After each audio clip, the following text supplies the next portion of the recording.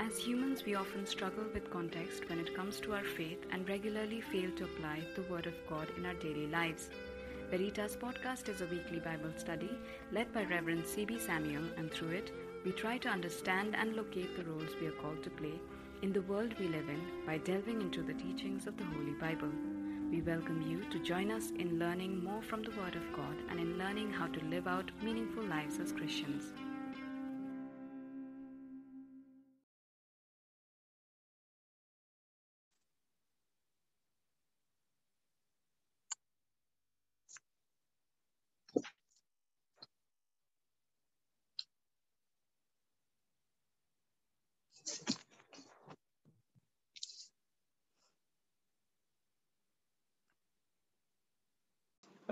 We are in chapter 8 of Hebrews.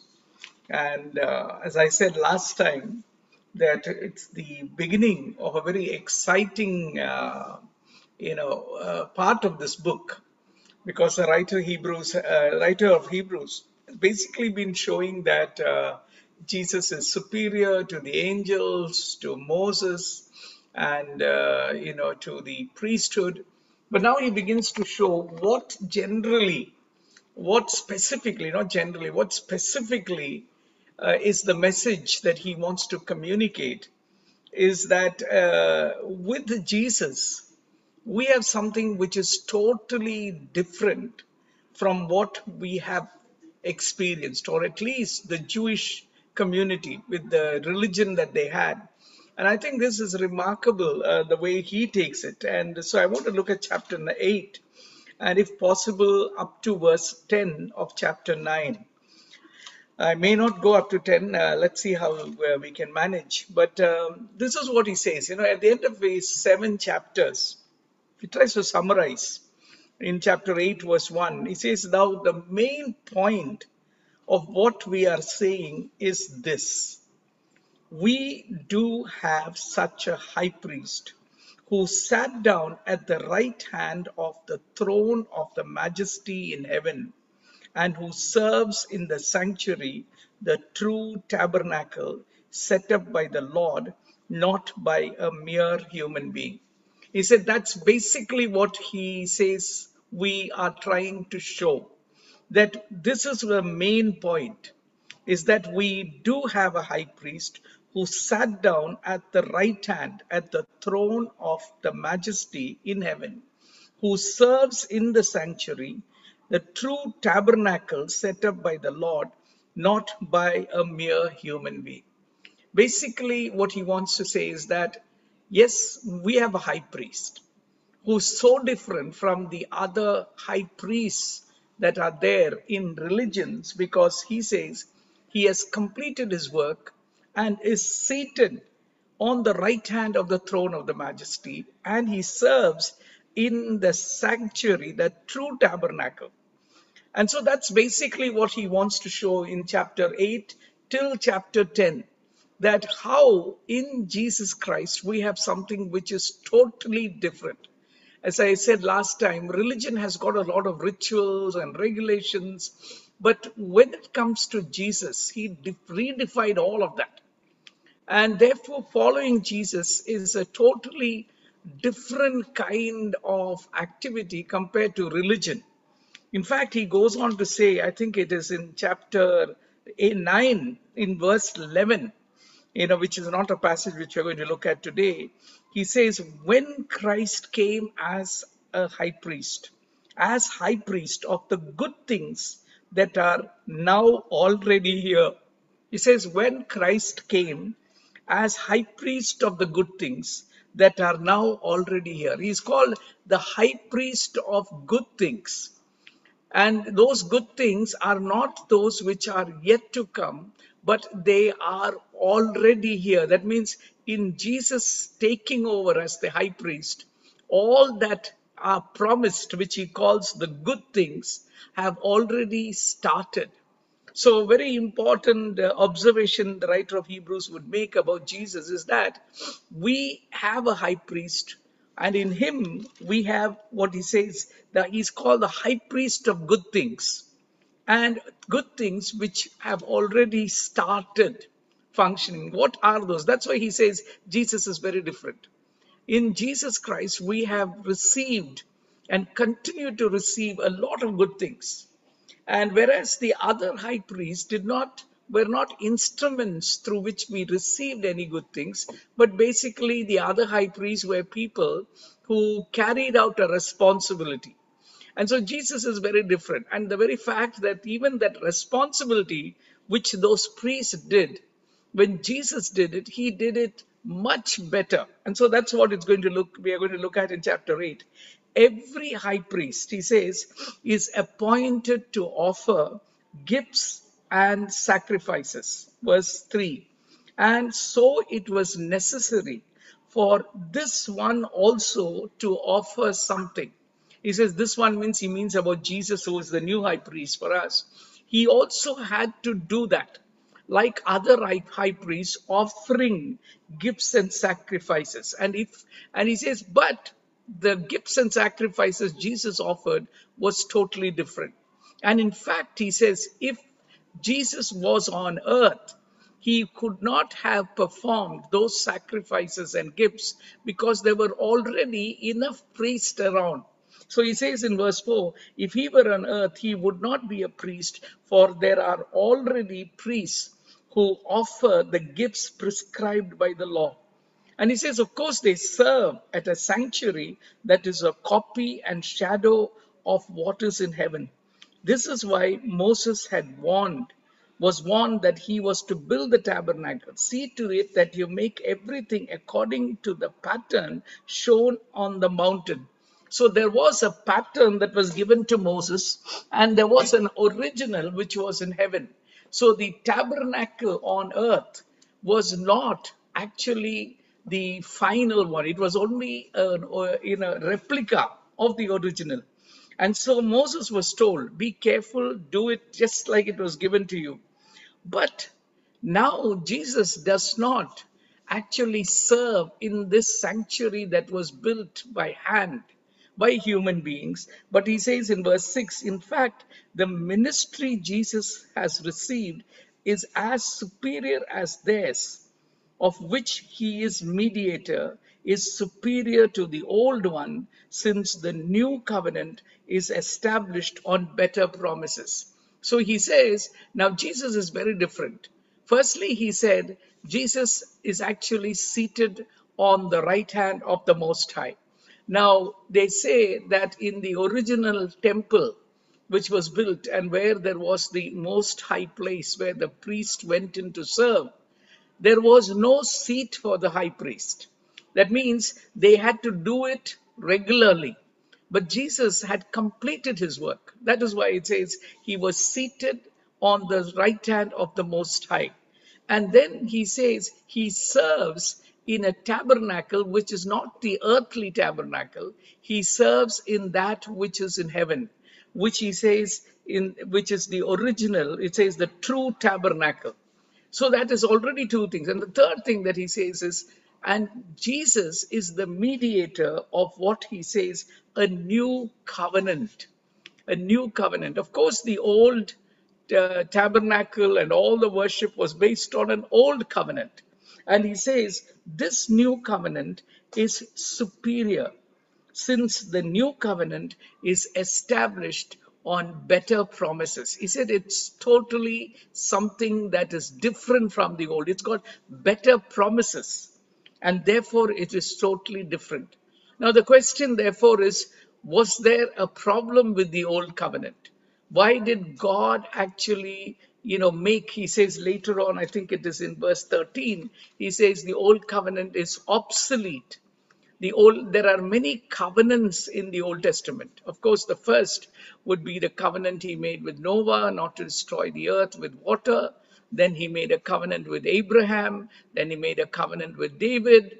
And now all these covenants that God made with the people of Israel and their leaders had a problem. And so what happens is that the writer of Hebrews quotes a passage we find in verse 8 onwards. He quotes a passage there which is from Jeremiah, where there is the mention of a new covenant, and explains in what way This new covenant is different. So let me read that quote. It says, "The days are coming, declares the Lord, when I will make a new covenant with the people of Israel and with the people of Judah. It will not be like the covenant I made with their ancestors when I took them out of Egypt, because they did not remain faithful to my covenant, and I turned away from them, declares the Lord. This is the covenant I will establish with the people of Israel." He says, after that time. This was a prophecy that was given to Jeremiah, which is what people were expecting to happen when the Messiah comes. And when the Messiah came, now the writer of Hebrews says that covenant has been established. And if you remember, when Jesus broke bread with his disciples before he was arrested, he said, "This is the blood of the new covenant." He was introducing the new covenant. And what does it mean? He says, "I will put my laws in their minds and write them on their hearts." The first thing is that there will be an internalizing of the requirements of God. Earlier, the law was given to the people and they had to learn to obey it. But now, all those commands, the requirements of God, are put into our heart. And I will write, and he says, "I'll put my laws in their minds." And so basically, what happens is, one, we know when Jesus came, he taught about the law, and he said, all the law is fulfilled in this commandment: love the Lord your God with all your heart, all your mind, all your spirit, all your soul. And then he said, love your neighbor as yourself. And he said, all law is actually summarized in that. And then he says, if you fulfill that law, if you fulfill it, you'll fulfill all the laws. That's basically what the scripture would say. That all the laws of the Old Testament which were given are fulfilled in this particular law, that you love God and love your neighbor. And when we come to a relationship with God, God makes a new covenant in which this law now becomes internalized in our heart and in our mind. And that would be mainly because God's Holy Spirit is given to us. And the Holy Spirit in us continues to shape us, creates in us, as Paul says, we are constrained by the love of God. The Spirit of God in us actually produces the fruit of God. And so it is not so much the law which is outside. Now we are made capable of keeping the law. The second thing he says is that I will be their God and they will be my people. I will be their God and they will be my people. The new covenant is something in which, once this is a relationship that is established, we are called the children of God. Paul will write and say, I think it is in Ephesians, he says, earlier you were no people, now you are the people of God. You are the children of God. So basically, he says, earlier God had rejected them. So the prophet Jeremiah said, God will one day, once again restore you into a relationship in which God would be their God and you will be the people of God. The third thing that happens, he says, no longer will they teach their neighbor or say to one another, know the Lord, because they will all know me, from the least of them to the greatest. What happens is, with the coming of the Holy Spirit, Jesus said, the Spirit will teach you. And so when we walk aligned to the Spirit, as Paul would say, when we walk in the Spirit, what happens is the Spirit plays the role of a teacher. Of course, we need spiritually gifted people to teach us. But there will come a time when we would be mature, because as we practice the exercise of the gifts of the Spirit, Paul says in Ephesians, what will happen is we will all grow together into the unity in the knowledge of God. There will come a time where there would be no need for any external teaching. We will all, from the least to the greatest, he says, all of us will know God, because the knowledge of God will fill the earth. Because this is the new covenant. All of us will have a deep knowledge of God. That's why Paul was striving so hard to actually teach people. And in fact, the writer of Hebrews would say, by now you should all be teachers. There was no expectation that the body of Jesus Christ will have always. Maybe new believers have to be taught, but all believers will move in their place of maturity of knowledge where they will be able to know God. And then the fourth thing that he says is that, and I will forgive their sins, wickedness, and will remember their sins no more. And that is a very important part of this whole, uh, the whole new covenant is that there is forgiveness. That new covenant is a covenant which is established by God forgiving us. And that's why when the new covenant is or started off with Jesus breaking bread with them and said, this is my body that is broken for you, and this is the blood that was shed for you, because there is the forgiveness that we have. So, very important what Jesus says, and what the writer of Hebrews says is what Jesus has come to establish is a new covenant, a relationship with God, not based on legal requirements, not based on rules and regulations, but a growing relationship with God in which God's Spirit will is in us and continue to shape us to that extent that we will all be mature in Christ. That is what the new covenant is about. The new covenant is not simply, giving us a label saying that we are the children of God. It is a new covenant in which we are made into the form of Jesus, transformed into the image of Jesus. So he says in verse 13, by calling this covenant new, he has made the first one obsolete.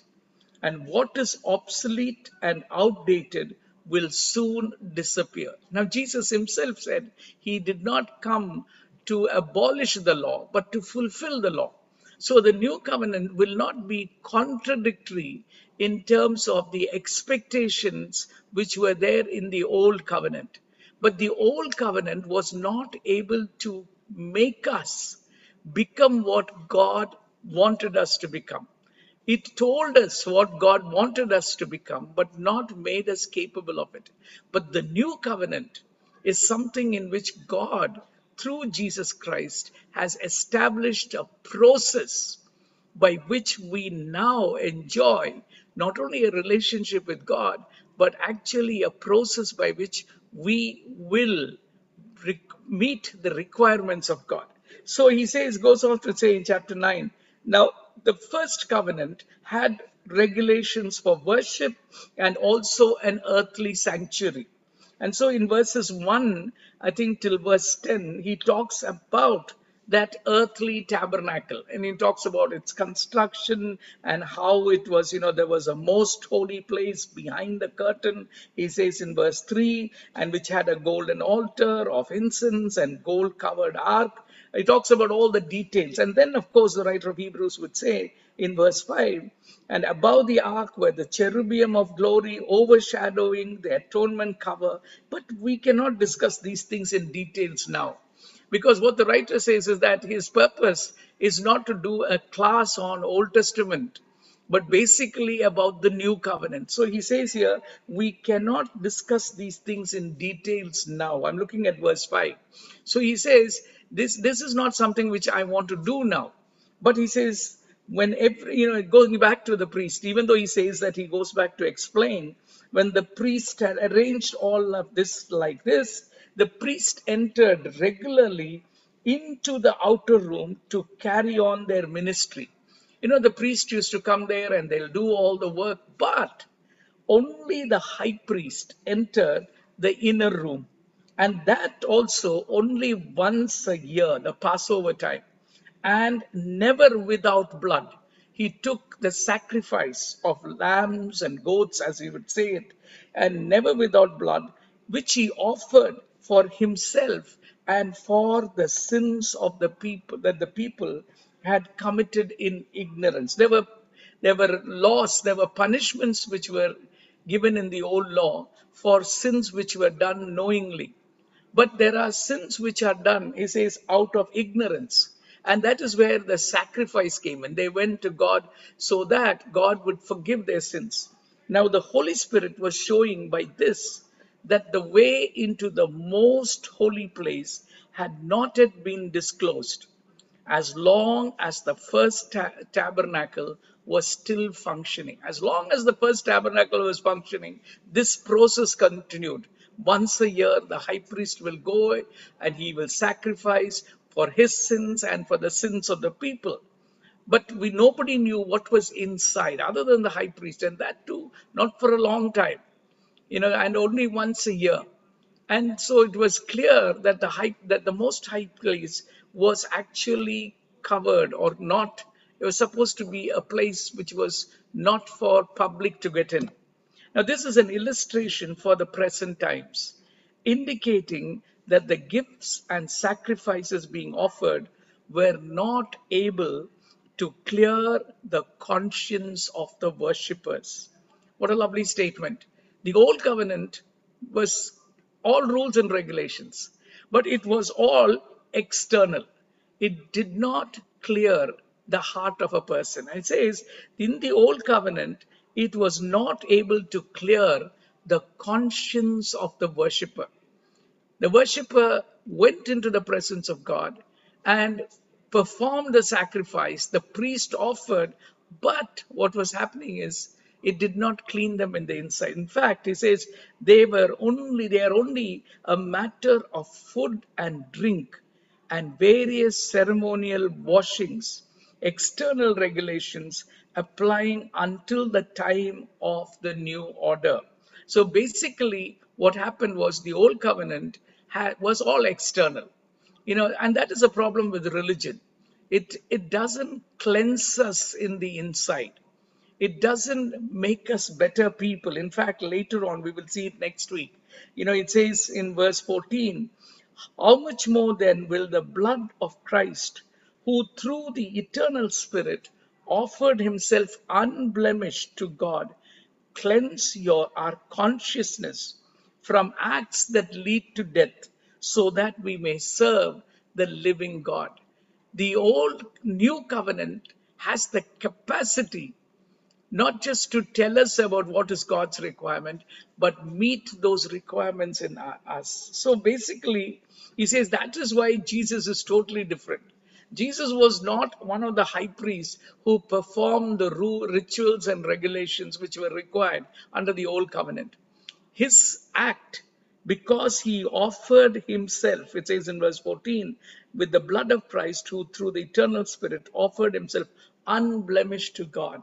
What happened is he is now seated at the right hand of God, serving God, and serving would be largely interceding for us.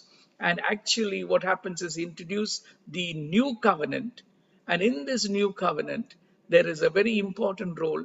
It is internalization of the requirements of God in our heart. In fact, Jeremiah's prophecy in another place would say, Ezekiel also, God will take away the heart of stone and give us a heart of flesh. And then he says, I will pour out my spirit on you. So the new covenant, the central experience is the experience of the Holy Spirit being given to us.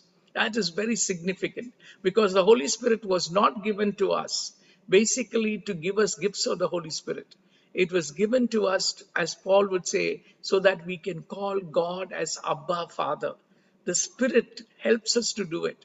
The Spirit intercedes on our behalf, and the Spirit works in us so that the fruit of the Spirit is produced, and we are being transformed into the image of His Son. So let me stop here. I know that I came late, but I thought we should stop at 7 so that we don't take too long. And if you have any questions, any comments, we will continue next week. We will look at verse 11 of chapter 9, and I'll try and see whether I can finish till the end of 10th chapter. So the writer of Hebrews' main emphasis is Jesus is not like, he may have the same title as a priest, but he is not like the same priest. And therefore, all that we were doing earlier, old covenant or religion, he says, are all obsolete. I like the word he uses, outdated. And the unfortunate thing is that because man loves religion, we continue to do that which is outdated. I remember when I was visiting the US, I think many, many years ago, my brother-in-law took me, or my brother-in-law and my friend took me to an Indian stall.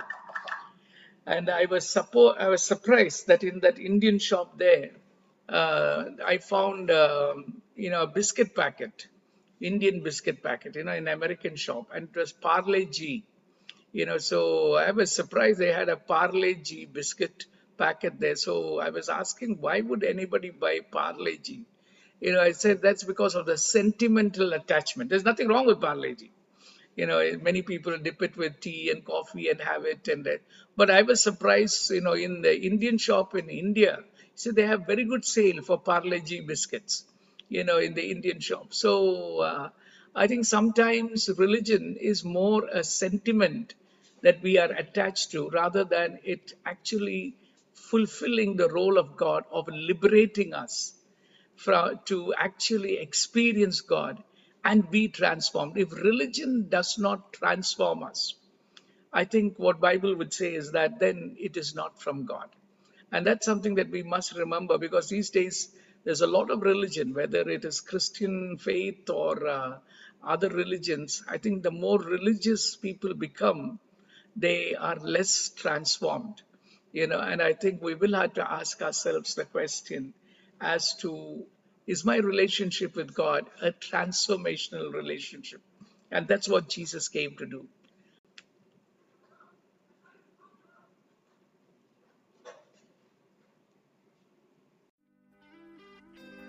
Thank you for taking time out and being a part of this Bible study. Veritas Podcast is a podcast run by students, and we upload every week on Wednesdays. If you find our content engaging and wish to know more, kindly subscribe to our podcast channel. Thank you for listening, and we hope that